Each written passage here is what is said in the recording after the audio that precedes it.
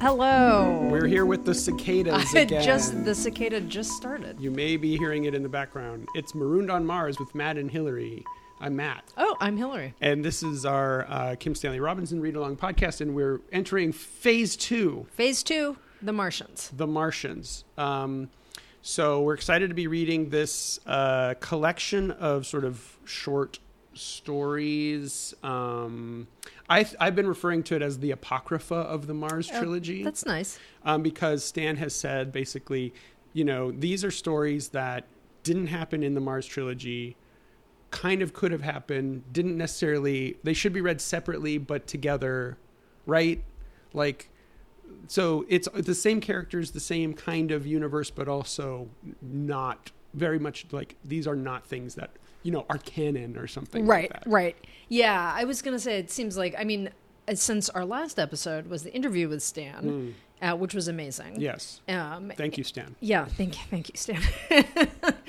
And I thought one of the things that was really fun about that interview was, I feel like he spent a lot of time just talking about the books, like in a literary way. Yeah. And I was thinking, Matt, I was reflecting What were you on thinking, the podcast, Hillary? on our podcast and how we thought about it when we started out and how it's developed. Mm-hmm. And I was thinking it's kind of funny that, like, it feels very expected to me that we would have spent a lot of time, I think, talking about politics, because I feel like that's what you and I just talk about normally. Right. In non-podcast temporalities. Right.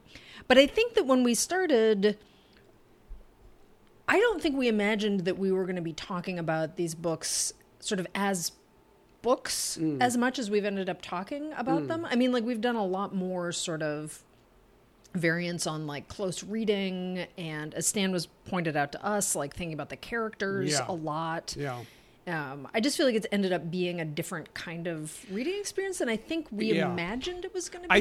I think one thing, so I think that that reminds me of, like, when I sat in on your science fiction class, it was not a feminist utopian science fiction. No, it was a feminist utopian science fiction. I think that was just my utopian. It was just science utopian fiction science class. fiction. It was the first one I taught. And, you know, I think the way that you especially approach science fiction is through, you know, what we've talked about with Darko Subin's concept of the novum, and trying to think about the way that you can imagine society, politics, economics differently, and these vast structures. And so that individual characters become less important in your reading. And I think I don't know if it's my fault or my approach to like the close, like I think in college I really got fell into close reading for one reason or another. So, like, I wonder if that has to do with just our chemistry of, like, balancing out between reading them as science fictions and utopias and thinking about, you know, large structures. But then also, like, really drilling down to some of the language and, like, how the characters are constructed and how they interact with each other on an individual basis. Yeah, I mean, I was thinking, I just read this really, really bad science fiction novel that I think I just won't say what it's probably called. don't say it. We don't want hate mail. But God, it was just horrible. It was so horrible. Like, a late 80s novel that somebody recommended to me, whatever. And it's very long, and I felt compelled to read the whole thing, but really in a real hate read mode. Oh, God, it was so bad. But one of the things that made me really annoyed by it, this is going to connect back to what you're just saying. One of the things that made me really annoyed by it is that everything that I had read about it and all the sort of, like, reviews, the copy on it, and all the reviews or whatever, talked about it as having all of these literary qualities, like this really literary work, which is like a word I feel like people use to mean intelligent or something like that. Or you know, like it's not just genre, it's literary or whatever. Which is like kind of whatever. I have objections to that anyway. But in the case of this book, like what made it literary? Literary was like a lot of just like really just like undercooked references to works of literature, like really obvious references. Yeah, exactly. Yeah. You know, so like just like I'm sure the person who wrote the book is like smart, right? But like, who cares? Yeah, like what that did was just like, you know, make this like sea of like, you know, really boring references to things that the book itself was not having a thought about, right? It was like decoration, you know? And I was kind of comparing that in my head to something that we talked about, and then we talked to Stan a bit about, like the relationship of the Mars books to 19th century realism. Yeah. And, you know, I think that those books, and I feel like this came out in the way that we talked about them, the Mars trilogy, they have, you know, they're not making reference to 19th century realism. They are a way of like engaging with like certain of the sort of formal and conceptual properties and the work done by the 19th century realist novel. Yeah. And one of the things that's amazing about, I think, the Mars books is that they both have these characters who are worth paying attention to as characters. And yet they also like can give you this kind of sense of scope, like through time compression, through the way in which they give you an entire world that does more than just like give you so that they don't have to the stories don't get reinfolded into just, well, this is just in the end a story about these individual people, right? It always is a sort of story about a world and all the structures in a world. Yeah. The for instance, the guy who leads a whole political philosophy that we forgot, exactly. that even Stan forgot existed, right? He exists there, but off to the side. We never hear from him. I was, you know, what I've started doing, I've been reading books that we have around the house in order to get rid of them before we move. And one of them, my partner had a copy of To the Lighthouse by Virginia Woolf. So I'm like, oh, I want to read this because I don't think I've ever read Virginia Woolf, or if I did, it was like 20 years ago. And that first chapter of the Mars trilogy, as you pointed out, is called The Voyage Out, which is the title of a Virginia Woolf novel. And so I'm like, okay, this is I want to know what Virginia Woolf has to do with Stan Robinson, right? And so I'm reading To the Lighthouse, and I'm reading it, and I'm like, I don't get it. Like, what is the resonance? But finally, like, getting sort of, I don't know if this is how Voyage Out is, but it's, To the Lighthouse is like not quite internal monologues, right, but internal knowledge that the characters themselves don't quite know, but gets expressed in these like very mundane spoken lines that they tell to other people. But there's all this like deep psychological undercurrent going on in these very minute domestic settings and actions, right? And at a certain point reading it, I finally like did sort of realize that this does happen a lot in the Mars trilogy, that not to the extent that Virginia Woolf does it, but that we do have like a really rich interior life of these characters, and the characters themselves are often standing in for, they could be almost anybody in a certain way. Mm-hmm. They're not heroic individuals necessarily. They're people who they're individual subjects who find themselves in a particular space, condition, arrangement with other characters, and then react in a certain way, right? Based on past experiences, based on their desires, whatever. So like, for instance, Sax, we have a really kind of a rich interior life that he has that's also like withholden from himself, like he doesn't quite know it. And then he acts in these really strange ways, oftentimes, like unilaterally deciding to blow up a satellite, right? Or unilaterally deciding to plant an entire field of like firethorn or whatever it was, right? Right. In order to eradicate this thing. And so that kind of like psychological aspect of the kind of realist tradition inflected by the modernist tradition that then winds up in Stan Robinson as he said in the interview, talking about, he said postmodernism, you can do whatever you want. This is his version of what postmodernism is, which is good, fine. But that means that you're not, as he was saying too, you're not beholden to the quote unquote rules of science fiction. If I want 19th century realism here, I'm going to do it, right? So I think, the conversation around the quote literary aspects of the book was really great and surprising, and it actually feeds into The Martians a lot from what we've read so far, the first 4 or 5 chapters, because it's increasingly fleshing out these interior lives, but in this 19th century realist novel space, putting them into deeper conversation with each other.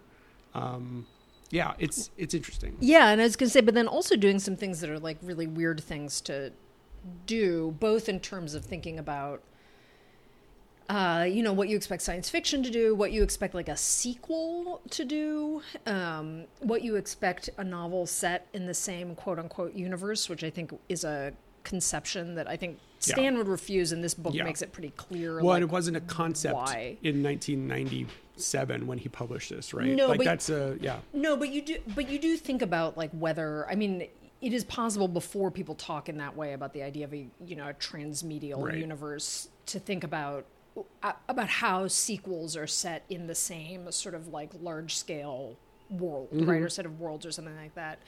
But I think one of the things that seems interesting to me about The Martians is that it both, like, I mean, so far, I mean, I guess maybe it's worth saying, like, I've never read this before. Me neither. So this is actually different for us than doing the Mars books, which we had read, despite our, like, aging, faulty memory brains, our inability to remember what happened yesterday. The rapid decline. What is it called? The sudden decline. The sudden decline. Yeah. Case in point. Hopefully that's not going to happen while we're recording. Case in point. Just right afterwards. Turn off the mics. Sudden decline. But despite that, like, we were sort of like working through territory that like we had already known and thought about, and here we're reading something new, right? So I think that's interesting. I mean, that seems worth noting. So we can be stupider than we normally, even stupider than we normally are.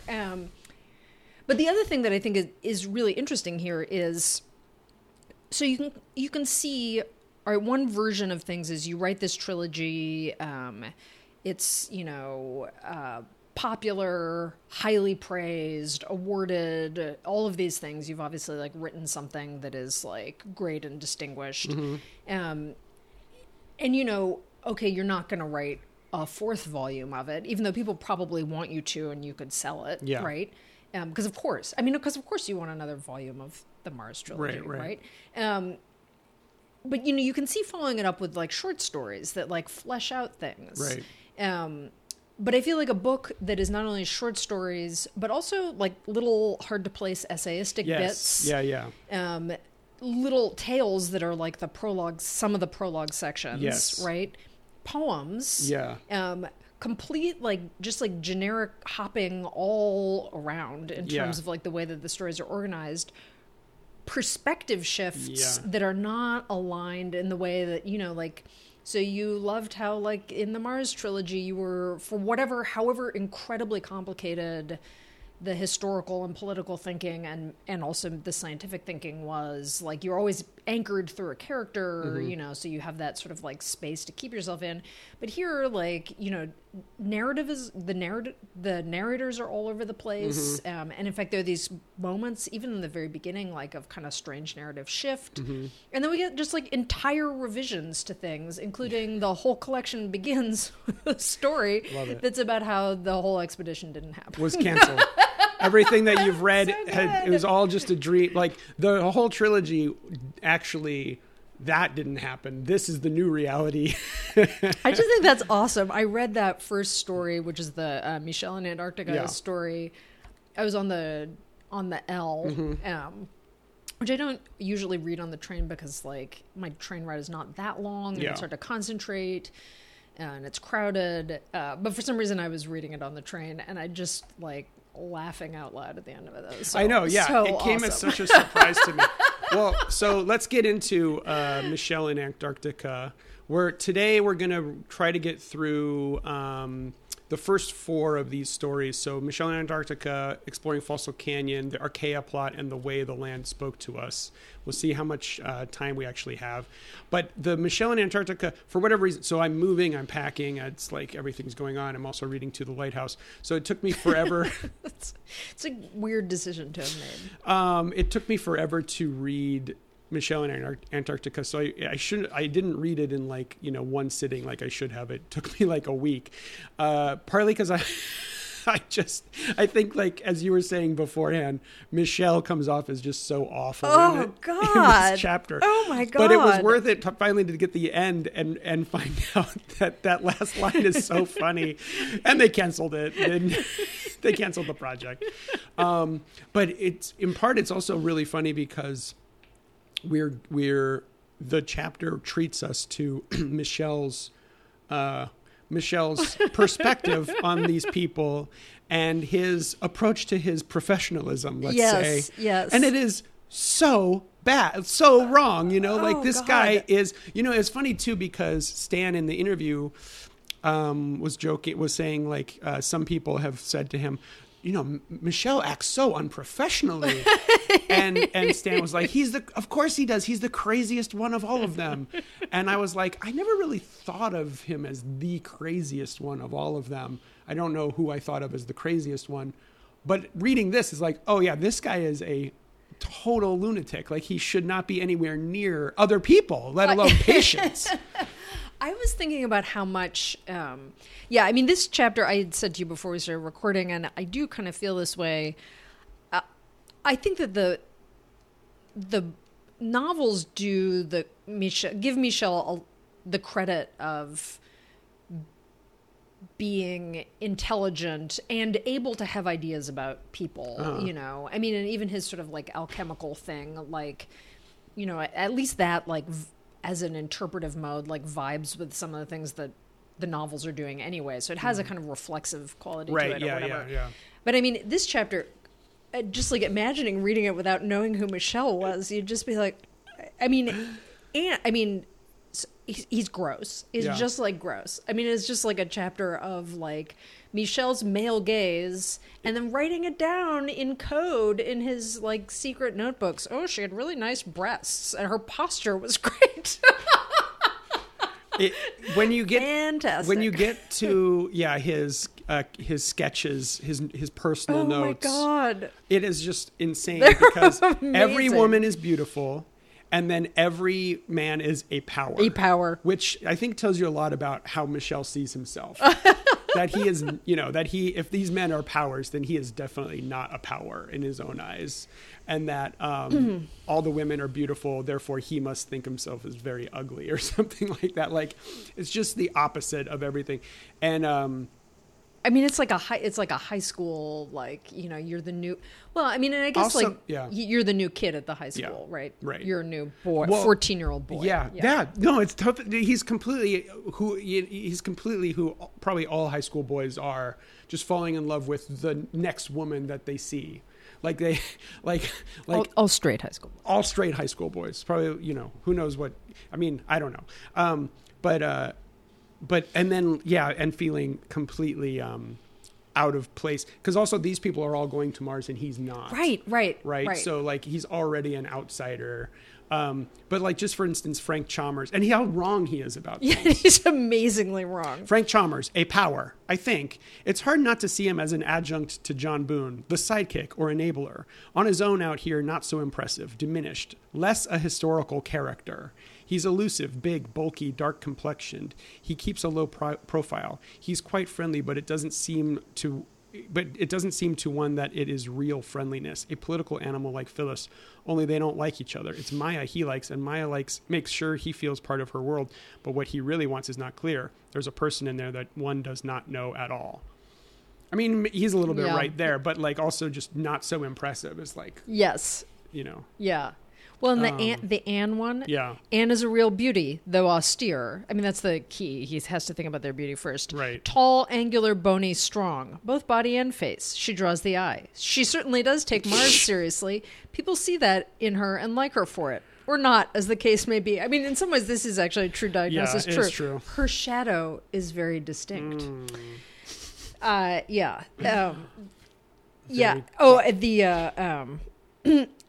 on page 13, Arkady Bogdanov is a power, a very steady, reliable fellow, earnest almost the point of dullness. One sees everything he's thinking. He doesn't bother to conceal it. What I am is enough to get me to Mars, he says in his manner. Don't you agree? And I do. An engineer, quick and ingenious, not interested in larger issues.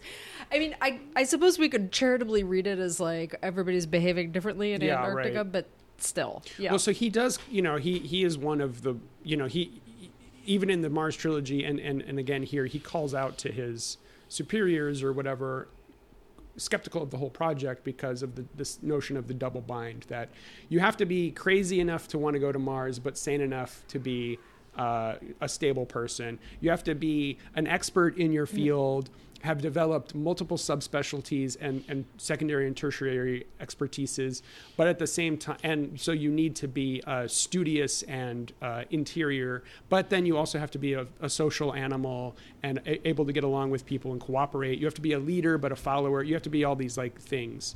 And he calls out this set of double binds, which was what he ends up, giving his final report. That's like, this is just not going to work. And they cancel the project. And I forgot what I was going to say because the motorcycle. I'll blame the motorcycle. I'll blame the motorcycle. It was loud. Well, I think that I mean, so the things that are weird about reading this are, so in some ways it is, I mean, in some ways as a story, it is a story about the person who is outside things, and also the person who is constantly seeing power of certain kinds in others. Right. But in fact, in this scene, he is the one with power. Yeah. Right. I mean, he does, and he initially recommends that the project be canceled, and then freaks out and decides he should recommend that it shouldn't be canceled. Right. And then it ends up getting canceled. Right. Right. So in this scene, he also does have a certain kind of power too. Yeah. So I was thinking in some ways this is a story about him. And if you read this, as like a standalone thing about the version of things that didn't happen. Mm-hmm. Michel just stays an outsider mm-hmm. to all of these people, mm-hmm. right? And I was thinking about the sort of progression of the stories in this first part. They are kind of, I mean, there is a sort of repeated, the person who is outside things, right? Looking at things. Mm. And here we get this almost joking version, at moments, I think, a kind of joking version of what does the outsider's perspective do? How can in some ways an outsider perceives things rightly? Mm-hmm. he gets certain things that are going on. And in other ways, he's just completely wrong about people because he is overly involved with them while at the same time thinking that he remains aloof. Yeah, right. Super involved with them, but also... thinking that he is being rejected at all times. Yes. Or being, seduced at all times. That's the other thing is she smiled at him, but maybe she didn't. Yeah. Her leg touched my leg. Oh, but maybe it was an accident. Who knows? I don't know. This kind of deeply paranoiac reaction. What I was going to say actually was before there's this other podcast that came out last year called The Habitat about NASA is doing these experiments with putting a dozen people in these various simulated Mars experiences where they have to live there. They live there for a year and interact. And part of the project involves or one of their concerns is making sure that people don't form sexual relationships or something like that, or any kind of deep personal one-on-one relationships because it would ruin the overall group chemistry. which I think is like stupid, like one of the stupidest, like, Yeah. how are you going to do, like, that's just dumb. And then it's the same thing is happening in the idea of like sending a colony to Mars is like, oh, we have to make sure that they don't like have like relationships. Right. And so this is really just a side rant or something like that.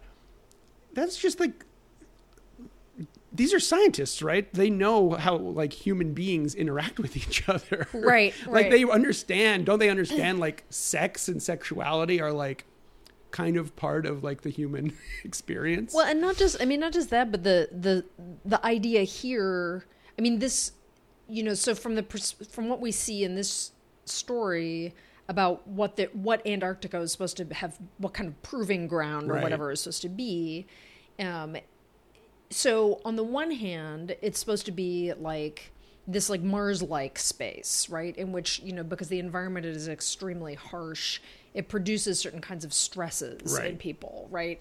Although it seems like there's also supposed to be this practical element in which they practice putting together like the various kinds of buildings and things like that they would be putting together. But then it's also supposed to, it also weirdly, I think that this is one of the points that the story is kind of making, that sort of conception that you can, and this is tied to what you were saying, that you can just send people into like a non-space, right? Or you can like, let's make an artificial Mars, and in artificial Mars, we'll be able to test out how these people would act on real Mars, right? But of course, Antarctica isn't artificial Mars, it's Antarctica, as the story makes clear by, you know, talking about, you know, first of all, like giving us like beautiful, specific accounts of the landscape. Oh, right. Talking about Shackleton and Scott. Yeah. Right? The Shackleton stuff is amazing. The extremely like, I mean, that really lovely moment when he's out with Tatiana and they find the bones of the seal. Right. And that it's very beautiful image of them. They're looking down into a frozen lake and he sees it as looking down into the universe. Looking like stars, right? Yeah. I mean, so, and then that sort of idea about what nature is, right? That like you can have, you know, like one piece of nature can just stand in for another piece, right? Like one natural setting could stand in for another natural setting. It's harsh or whatever. It's unamenable to human life. Kind of also like wants to wipe away the specific characteristics of a place away. Just as like the idea that like you could put people into a setting and be like, you're not going to form relationships with other people, whether they're like, you know, sexual or affective or whatever. Or antagonistic. Or exactly. Those are what human beings do. Right? The kind of, it's interesting to think about it as, you know, in relation to just the concept of experimentation at all. Like you can control for certain factors is obviously a myth, because every experiment, you know, the scientific method is like, I have a thesis, I do an experiment, you replicate the experiment, and you're going to get the same results. No one ever gets the same results, ever, period. There's always a, what is it called? Standard deviation or something like that, right? There's an acceptable margin of error. And so like that, the idea that you could ever control for factors is like totally crazy. And then that, as you're saying, that you could replicate what's going on what would happen on Mars in Antarctica, right? And then that there are people, because that's... Or that you can even, sorry to interrupt. No, go ahead. Or that, as Stan said in the interview too, that you can actually learn from history, that analogy actually works, which I found really interesting when he said that. And I think it makes a certain amount of sense. I also think like we don't have anything else besides analogy to like learn from in a certain way. There's a cat. Like we have to like contextualize, you know, everything is compared to everything else to like create a network of meaning or something, right? Right, but there are other ways to learn from things than by analogizing them. Okay. Right. Sure. I think. Like what? But I think, well, I think part of the idea here is the sort of fantasy that you can ask people, which Michel does get at in his analysis, that you can ask people to both want to go to Mars and have the set of abilities that would make them successful in that trip, and yet also be people who have no attachments to Earth, right? Because that's part of what they want here, right? They want people who are detachable. And that's one of the things, like in the very beginnings of Red Mars, when people think a lot about like, well, we've slipped the umbilical cord is cut, we're free, right? But of course, like that's not where history is, right?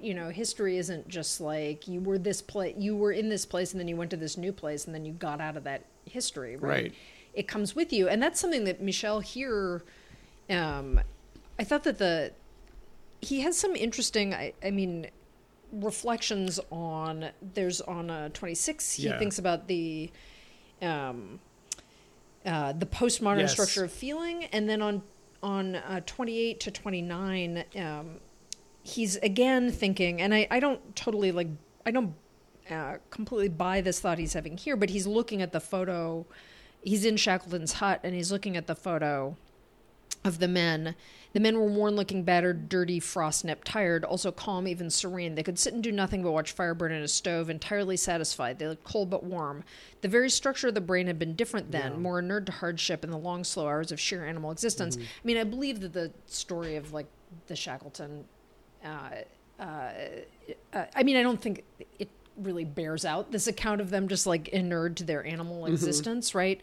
And then certainly the structure of feeling had changed. That was culturally determined, and thus the brain must necessarily have changed too. A century later on, their brains depended on great dollops of mediated stimulation. Yeah. And this is actually a kind of thought that is not so much there in the Mars trilogy, right? Yeah. This is that thing that you've talked about a bunch, right? Like here we're thinking about like, the rapidity of networked information, right? Yeah. That kind of thing. A century later, their brains depended on great dollops of mediated stimulation, quick-cut inputs, which had not even existed for earlier generations.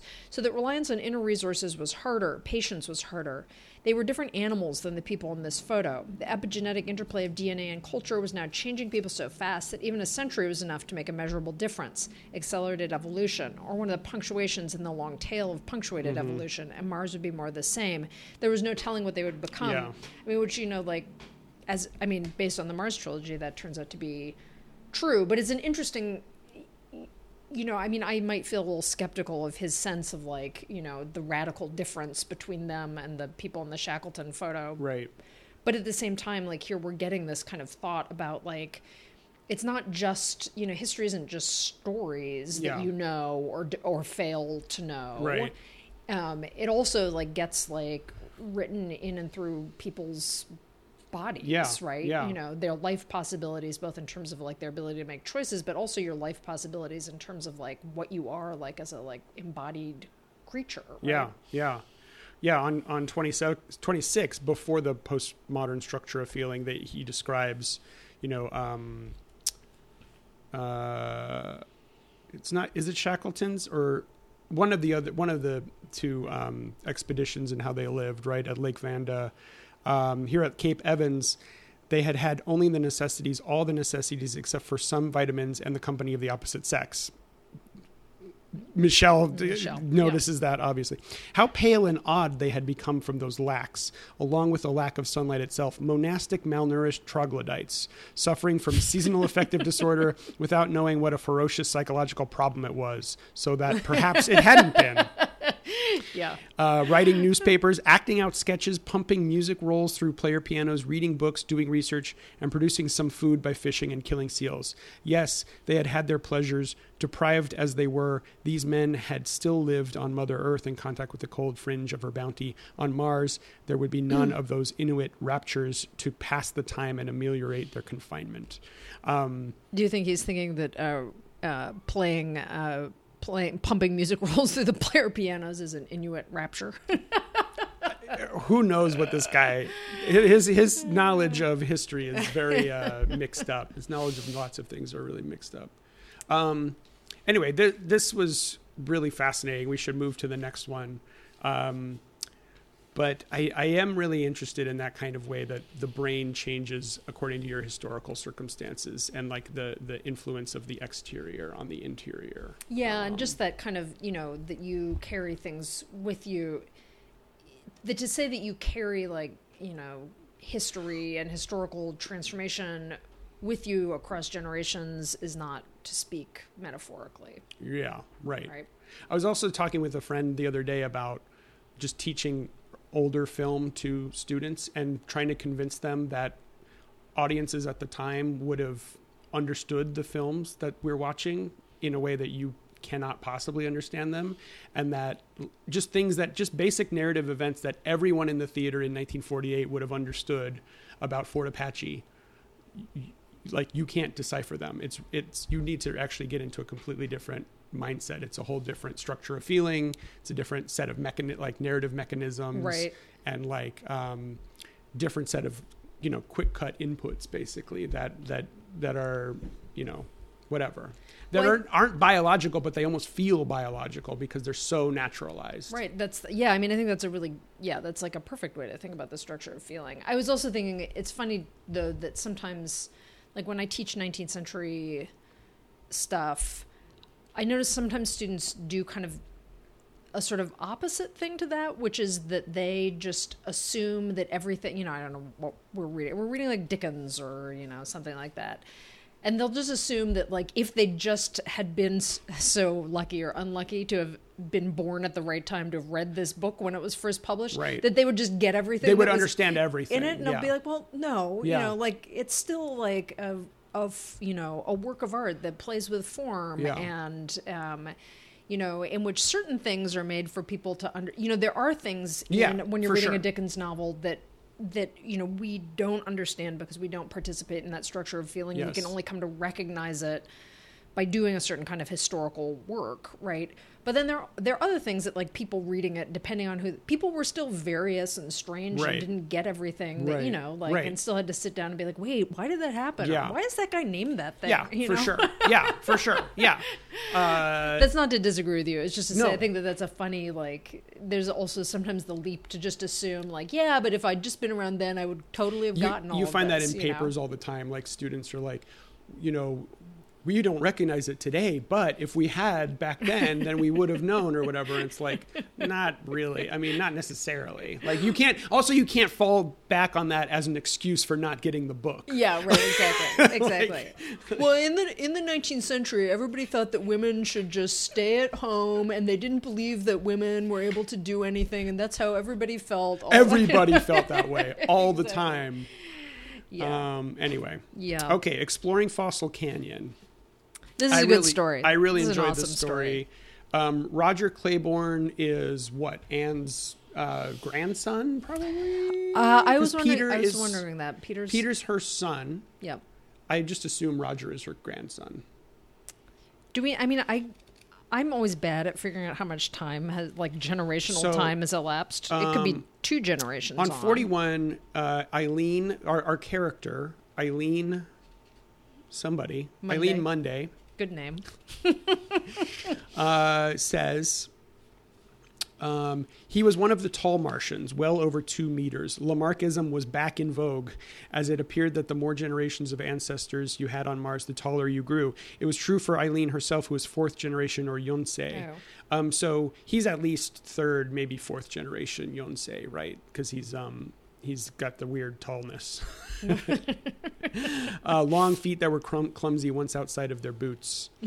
And this is really fun because, just by his name, who he is or who he's related to and how close to Mars he must just, preternaturally be.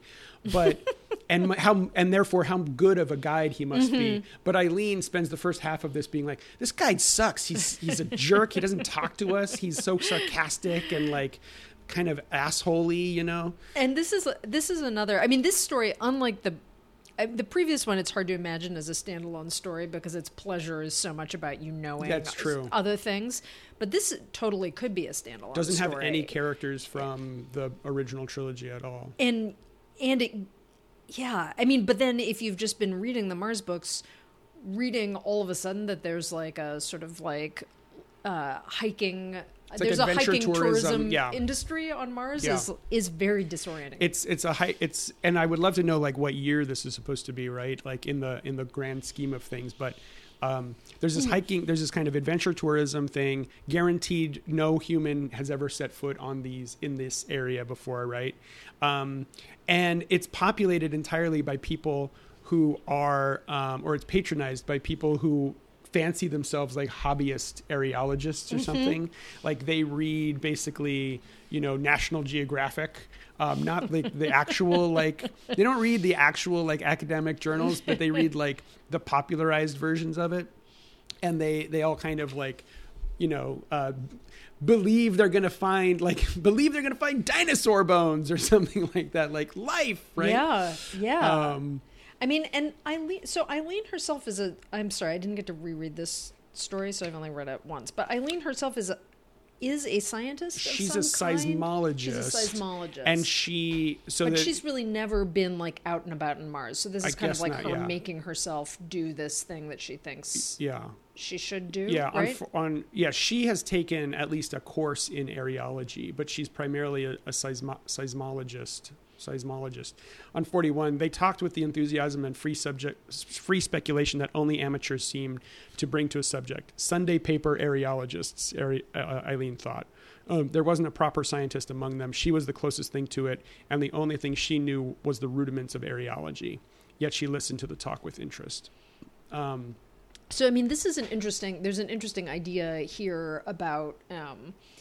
things have come far enough on Mars that you can be a fourth generation Martian and yet have no experience of unterraformed Mars, right? I mean, that's basically who Eileen is. Mm-hmm. She is like a city person, city girl, right?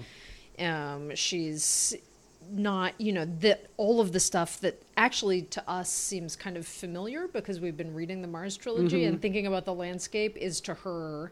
the native of the place, radical, unfamiliar, and uncomfortable, and also has this kind of insider-ish quality to it that she feels outside of. Yeah. That was the thing that really struck me about this story that I really loved. Just like that's like such a like subtle kind of like change, Mars has changed enormously if you actually don't ever have to know anything about, this version of Mars, the canyons, rocks. Yeah, right? You can live entirely in a city and find it really uncomfortable to go camping, basically. Yeah. It's like, why is this so hard? Like, we're pushing this wagon up an embankment or whatever, and they at the end of every day, that's right, they have to get out of their suits and they just pour sweat and urine out of it into the water purifiers or whatever. It's pretty cool. But it's on 39, there's a great sort of meditation about the sublime and the kind of,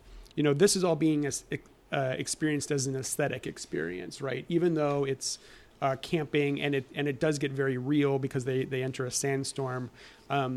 It's a tourist experience, so therefore it is an aesthetic experience, and she learns through direct experience kind of what the sublime actually meant, right? So after complaining that Roger was taking them too far afield to pick this campsite, she then says, Roger did know how to pick a campsite, Eileen admitted to herself.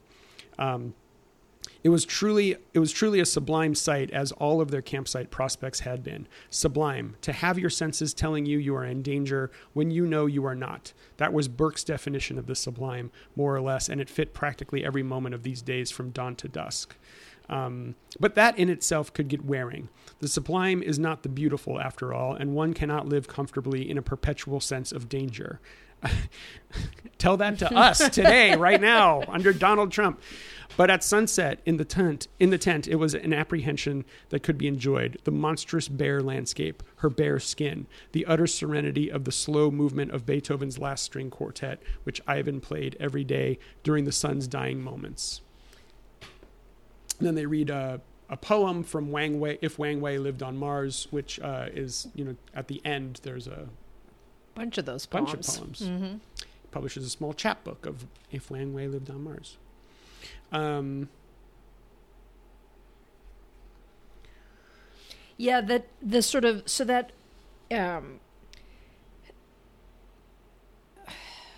I guess that sort of sense of her own feeling of being alienated, both Martian and alienated from Mars. We get this initial sort of dealing with it by thinking about the sublime. Well, okay, so that's a relation you can have toward something that feels extraordinarily alien to you, is that you can take that sort of felt relation of fear and your own diminishment. And you can turn it into something that becomes aesthetic, right? So that you can imagine anchoring an entire aesthetic practice. And that's like a way of like humanizing what can't be, humanizing the non-human scale or whatever. Right. And then as the chapter goes on and they find the fossils that they're certain, they're all certain in their their Sunday paper amateurism way that they've finally found evidence of life on Mars. And, you know, the story lets you like maybe think that this might be true, even though like probably you should know perfectly well that this is not going to be true. Right. And then on, when they learn that indeed these are not fossils. Yes. On 60. I just say it comes after this really great scene of this sandstorm. That Roger, you know, masterfully navigates them through, which really, you know, impresses Eileen, and then, you know, she starts to dig him. Yeah. But that whole scene is really amazing, really well written, and really like true to life. If you've ever been like on some kind of adventure hiking trail and someone gets lost or there's a storm. It's really, I mean, it's actually quite scary, right? And then that's not scary in the way of the sublime, right? That's just like scary in the way of like, oh wow, somebody's about to die because we're in a situation in which someone could die. Yeah, it goes from the sublime to the like terrifying. Anyway, so and then on 60, so after 60. they've after somebody has explained that they have not in fact found fossils, Eileen thinks she wanted life out there as badly as John or Ivan or any of the rest of them did. She realized all those books she read when studying literature. That was why she would not let herself remember that igneous rock would never be involved with fossilization, because, of course, she had known perfectly well all along. If only life had once existed here, snails, lichen, bacteria, anything, it would somehow take away some of this landscape's awful barrenness. And if Mars itself could not provide, it became necessary to supply it, to do whatever was necessary to make life possible on its desolate surface, to transform it as soon as possible, to give it life. Now she understood the connection between the two main topics of evening conversation in their isolated camps, terraforming and the discovery of extinct Martian life forms, and the conversations that took place all over the planet, less intently than out here in the canyons perhaps, but still, all her life, Eileen had been hoping for this discovery, had believed in it, believed in it in advance, and we get some thinking about like science fiction stories about life on Mars. And then on 61, so many dreams. Mars was a dead planet. Eileen scuffed the freeze-dried dirt and watched through damp eyes as the pinkish sand lofted away from her boot. All dead. That was her home. Dead Mars. Not even dead, which implied a life, and a dying, just nothing. A red void. I mean, this takes us back to our many discussions about Anne and Anne's love of rocks, which is loving something that's not alive or dead and not requiring something to have been alive or to be alive or to have been alive or to show signs of life for it to matter. Right. But also this kind of idea that this might sort of, you know, I feel like we think like stories about life on Mars, wouldn't those stories have to end once there actually was life on Mars? Right. But here, you know, it's like, well, no, actually those are doing a kind of work to say something about the planet for people who come from a planet that is full of life, right? And that attachment to the idea of your surroundings, your environment, as itself living is something that matters. I mean, even for Eileen, born on Mars, of people born on Mars, right? It feels, I wonder if it has to do with a kind of like primary narcissism or something, like trying to find yourself in others where you don't exist, you know, like projection basically, right? Like this is the norm, so therefore it must be normal somewhere else. Like it must be the case that not on this life-filled world, but on other worlds, there must also be life there. It just has to be because, you know, you just assume a kind of sameness narcissistically. Right. And then when you're confronted with the profound difference of otherness, like true otherness, you have to invent things like the sublime or myths or whatever to account for that, like that gap between the similar and the different or something like that. Right. I mean, I was just thinking about how in Frankenstein, when Victor Frankenstein actually talks to the creature that he's made. I'm sure that I've said this on this podcast before, but they meet up on a glacier, so on this kind of like, for that book anyway, like this non-living space, right? This space of this expanse of ice. And that's where the creature who he has made live is basically like, you made me live, and then you basically just like ignored me, and you've left me alone, and all I'm asking for you is to recognize me. And Victor's like, oh, yes, I do recognize you. And then, as soon as he leaves, he's like, whatever. He doesn't end up recognizing the creature in any very full way. But like that's a kind of like, I think when one of the things that is happening in that moment of the novel is actually the novel is thinking about the idea of the sublime. And it becomes kind of critical about the idea of the sublime, right? Victor is highly susceptible to like the beauty of the glacier and how it makes him feel small. He can have these magnificent reflections.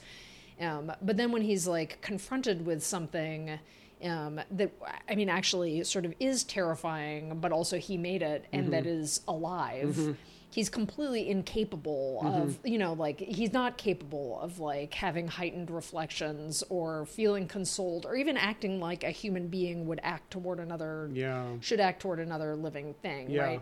I mean, so there's a way in which there's a sense there that like the sublime only goes so far. Right. And at some point, like, shit is just way more complicated than that. Because nature doesn't actually stand in opposition to you. Yeah. You're part of it, right? Yeah. And that is, like, equally terrifying. But anyway, I really liked that about this. I liked that about this chapter, this idea that you would be somehow just, like, nagged by the desire, even though they've made the whole world be alive, right? Yeah. I mean, it is alive. Yeah. This is, I really like this chapter. I like how they tease each other and how she's like, oh, well, don't you want to like be a Marineris expert or whatever? Isn't that the big one or whatever? Don't you have to like spend a lifetime learning it? And he's like, I'm pretty good with this one. Yeah. It's okay. He's like, I've been doing this since I was 6. So anyway, I like their relationship. It was really fun to expose or like grow the Archaea plot. How do you pronounce that? Archaea plot. I in my mind it's Archaea, but sure. I'm actually not sure if that's okay. How you let's say stick it. With that. Archaea. But it's Archaea plot. That's good. Archaea plot. This is a kind of it's a little red men. It's a little red men. It's a little folklore thing, which are always super delightful. And here we learn that the little red people are actually themselves just interlopers, who have then, well, if not enslaved, at least made use of the prior right. Dwellers on Mars, the Archaea. Archaea. Now that you've said that, I'm worried about how you say it. Archaea. We'll just keep saying it both ways. I don't think you're supposed to be. I think it's supposed to be unpronounceable in our language. Yes, right. Yeah. No human tongue could say that word.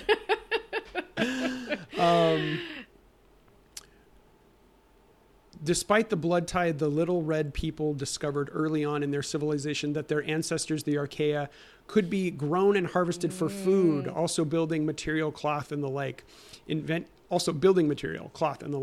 Inventing this form of agriculture or husbandry or industry allowed for a tremendous population explosion, as the little red people had just taken a step up the food chain by exploiting the level of life just below theirs. Fine for them, and because they have helped us so much in their subtle way, fine for the humans on Mars as well. But the Archaea considered it barbarous. The little red people interpreted their sullen bovine glares as subservience only, but all the while the Archaea were looking at them thinking, you cannibals, we are going to get you someday. That's fantastic. That makes me think of that in is it in Genealogy of Morals where Nietzsche writes about or in Uses and Abuses of History for Life. Anyway, he talks about I think it's in Genealogy of Morals, he talks about sheep, or he's talking about like sheep and eagles or whatever, something like that. And like, it's all about like the placidness of the creatures that, because they don't live in memory, right? You know, like, unlike us, they're not like constantly caught up in like the anxious, you know, whatever. Yeah. And the anxious past, memory, history, like it doesn't weigh down on them. They are kind of unconscious. Right, of, exactly. Like, and here, you know, it's these, right, single-celled organisms. Yeah. And it turns out wrong about them too. Right. They're full of resentment too, right? Right? They're just waiting. Right. Well, I think I was you know, again, like I think in the subsequent years of these novels, they have come to, and Stan himself has come to work. They've come to be seen much more in relation to things like global warming and stuff, which we talked about in the interview. But I have to like my mind goes to all the oil that we're burning all the time. Yeah, just like, you know, just the remains of the dinosaurs that we're like dredging up and burning, and the oil itself, these like particulates of like ancient, long millennia dead, are like, we're gonna get you. Well, and I mean, right? Isn't it also like, you know, and disturbing these reserves of archaea, right? Yeah. Which are like down there, you know, doing their own version of like making energy or whatever, and then releasing. Right, that's part of what's happening. It right? is what's happening. Or the permafrost, all the things that are coming out of the permafrost, all the methane. We'll find a way. Some of the others replied, "We are Thermoproteus. We'll think of something. We'll infiltrate somehow. They've poisoned us. We'll poison them back. Just bide your time and keep in touch. The anaerobic revolt will have its day." I think that is so fantastic. The anaerobic revolt will have its day. Like, there are like cycles in the life of the universe, and we just happen to be in an aerobic cycle right now. Aerobicycle. Yeah. We're aerobicizing. Speak for yourself. Speaking of which, I got to go to my class. But yeah. Anyway, that's awesome, and it's also just like that sort of. I don't know. I find this like delightful in multiple ways, but that like play between. I just can't get over like Big Man and Paul Bunyan and the idea of them as just like made up of all of these bacteria, and the going down through like the layers, right. That there are always more and more. We're always so sure that like we can like say what, you know, like this is the perspective that tells us, this is the objective perspective, this is the controlling perspective, this is the narrative perspective, and here it's just like, you know. You thought you knew the little red people, but actually, it's great. That's good. It's so good. We have met the little red people, and they are us. Well, it sounds like they are. You know, the way the land spoke to us. Number one, the great escarpment. Number two, flatness. This is such a beautiful, beautiful little. I don't even know what you call this. And also, well, what's interesting, it's a little essay. And what's interesting too, you know, you just got to wonder where these came from. Were they left out of the novel, or were they written, you know, separately for this in mind? But this one doesn't have a narrator, or it doesn't have a character, right? Yeah, it has an interesting switch. The first part of it. There is no dialogue here. It's just an essay. Right. The first part of it, The Great Escarpment, is all this addressed to the second person. Mm-hmm. So is that, you know, is this somebody speaking, or is that just to us, the reader? Is this, you know, and I was thinking, like, how do we put this, like, sort of temporally next to the story about like being taken on the you know, guided hike, right? And then on 74, still at the very end of that first section, if you keep sight of a reference mark, you can see that what down in that last camp. So it's all about like, winding your way through the mazy canyons that you can't see, and you have to go up and down, and you can't sort of orient yourself to the hole or whatever. If you kept sight of a reference mark, you can see that what down in the last camp you took for the top of the cliff was only about 2/3 of the way up it. So all this stuff about the horizon, right, and the nearness or farness of the horizon, and the rest was blocked from view. And in any case, the very strong optical effect of foreshortening had deceived you as to the true height of the thing. You keep floating up into the air, up and up, like a bird gyring on an updraft, and finally seeing the cliff all at once from this perspective, we just started to laugh. So we get this like suddenly a shift there, right? We just started to laugh. We couldn't help it. We were laughing or crying or both at once. Our mouths were hanging open to our chests. We positively goggled at it, and there was nothing really we could say. It was so big. Yeah. Which is like another, it's a different, here we have like a much more sort of like Stan take on what the sublime is, right? It's your mouth dropping open in a cartoonish fashion and just being like, oh my God, what can you do but laugh? Yeah. But that little, I was just like, I loved how that shift from the second person into the we happens there, and that that actually sort of like distances us, the reader, more, because suddenly we're not like getting the tour. We're hearing about something that happened to somebody else, right? Potentially, right. Yeah. Unless we think of ourselves as part of the we. And we have a kind of instance of like one of those like choral voices, which we've talked about. It happened in some of the prologue sections. Kind of the Little Red Men are a choral voice. It seems too that, but it could also be that thing of when you're telling a story about an experience you had. That's you. I mean, we use that voice or that person sometimes to describe. So what you do is you go here and you go there, like and then you go there, and what you're describing is. It sounds like what you're describing is, you're giving directions or you're laying out an experience for the person. But what you're actually doing is describing your experience of that place. So it is another kind of example of projection or something. And there in that moment, it breaks down. The conceit collapses and you're like, so then what we did, our personal experience of this was just to like laugh and cry at the same time, which is what happened when I the first time I was in Chicago in a winter wind storm and the wind just cut right through all my warmest clothes. I just started laughing because you couldn't do anything other than that. And then flatness, which you I just think this is so beautiful. Should we try to read the whole thing? We have time if you wanted to read the whole thing. Should we? Otherwise, what's that part about the surreal that I wanted to... It's right at the end of the flatness section. Okay. Should we read it? If you want to read it. You want to like trade off a little bit or... Yeah. Do you want to trade paragraphs? I'll go the first two and then you do the longer one. Okay. There are places out in Argir that are nothing but flat sand to the horizon in every direction. Usually the sand is blown into dunes. Any kind of dune, from very fine ripples underfoot to truly gargantuan Barcan dunes. But in Barchan dunes?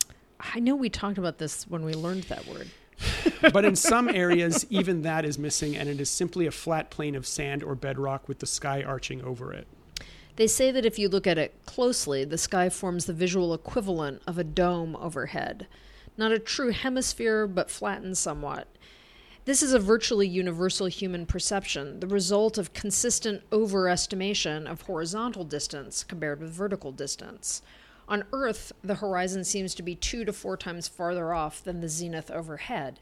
And if you ask someone to divide the arc between the zenith and the horizon evenly, the point chosen averages well less than 45 degrees, about 22 degrees by day, I have found, 30 by night.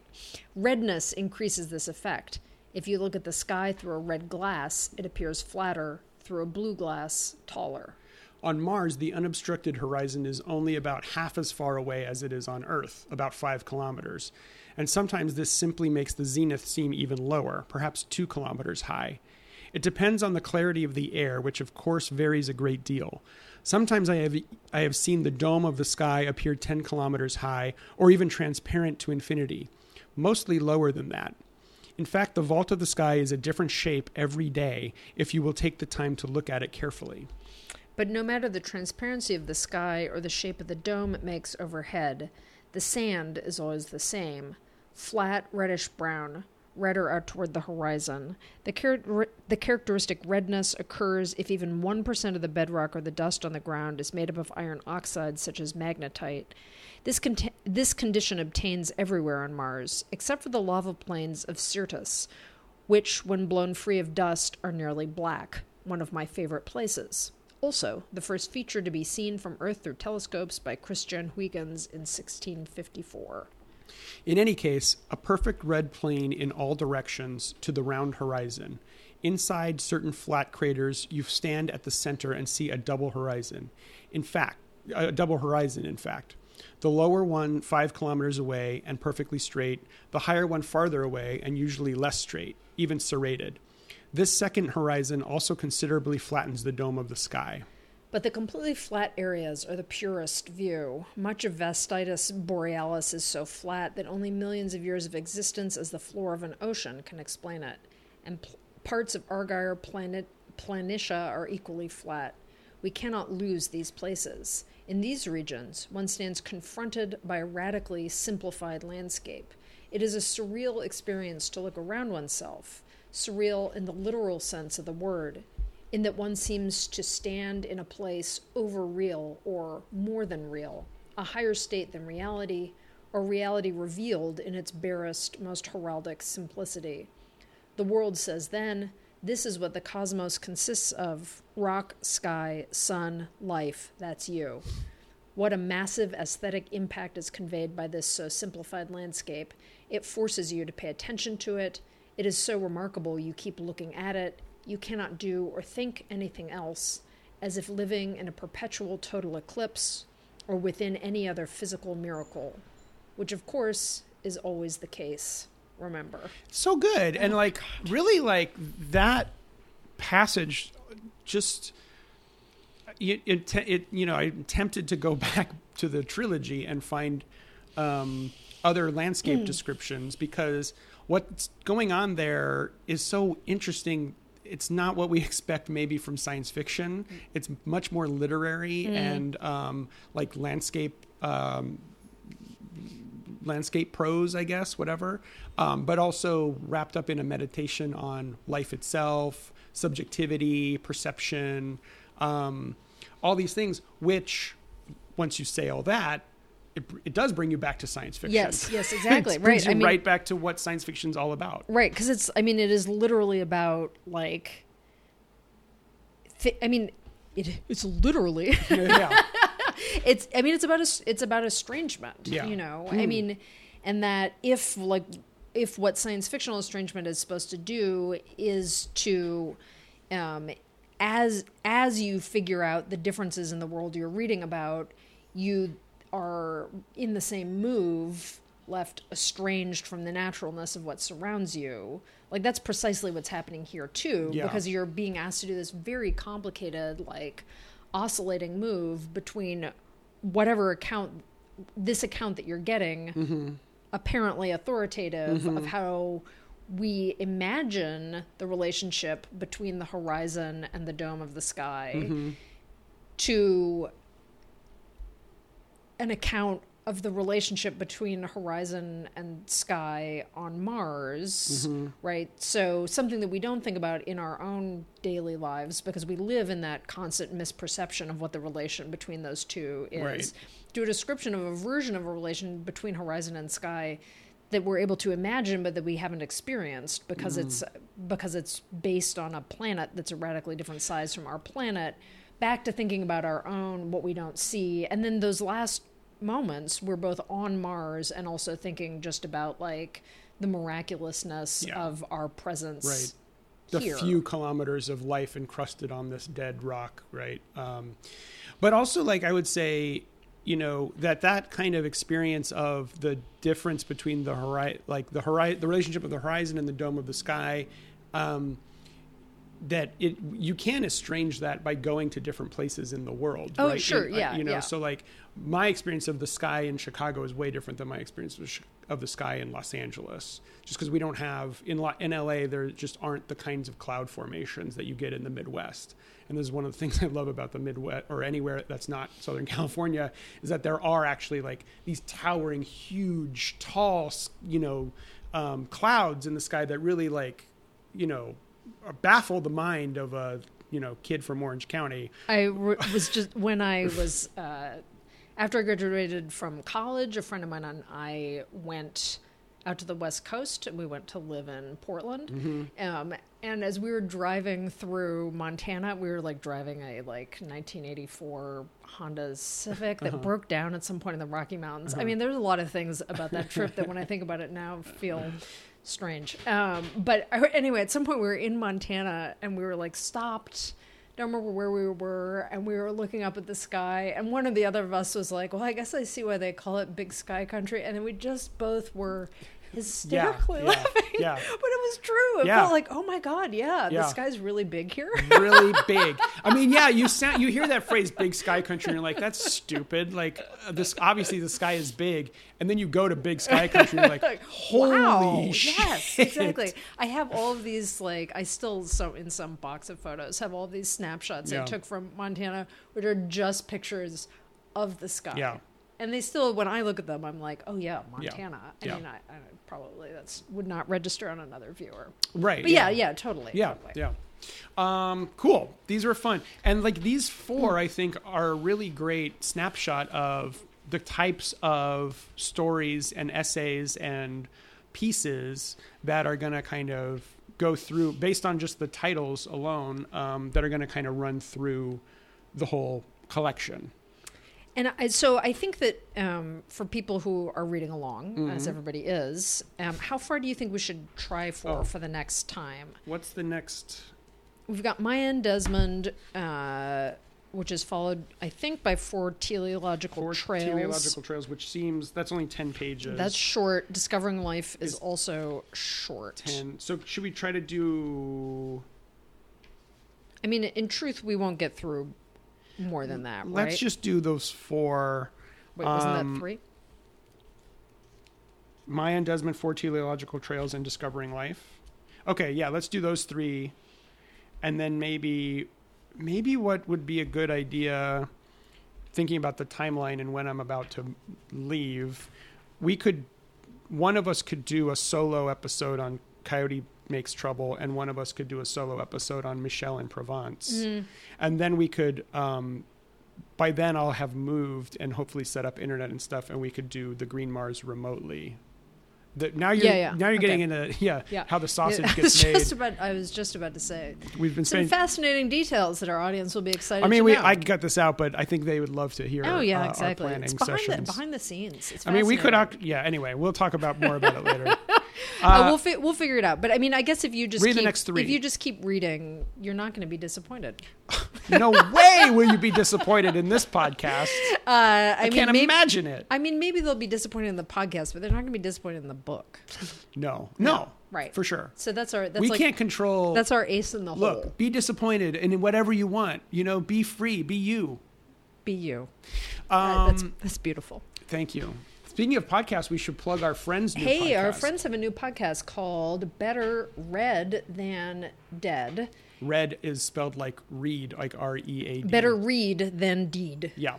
No, better read than dead. And it's literature from a leftist perspective, right? Yeah, and I did notice on the iTunes store that there's another podcast, I think, called that. Right. So don't be fooled. You want the one that's clearly made by people who care about socialism because the logo is red. Red. And also, I think the other one, they haven't even updated it in a long time or something like that. Okay. Anyway. Yeah. Anyway. Hosted by our friends. Our friends who are really smart and cool. Apparently funny too. And I haven't. Also, they have like a social media presence. Yeah. On Instagram and Twitter. Yeah, and they have a logo. They probably have a logo.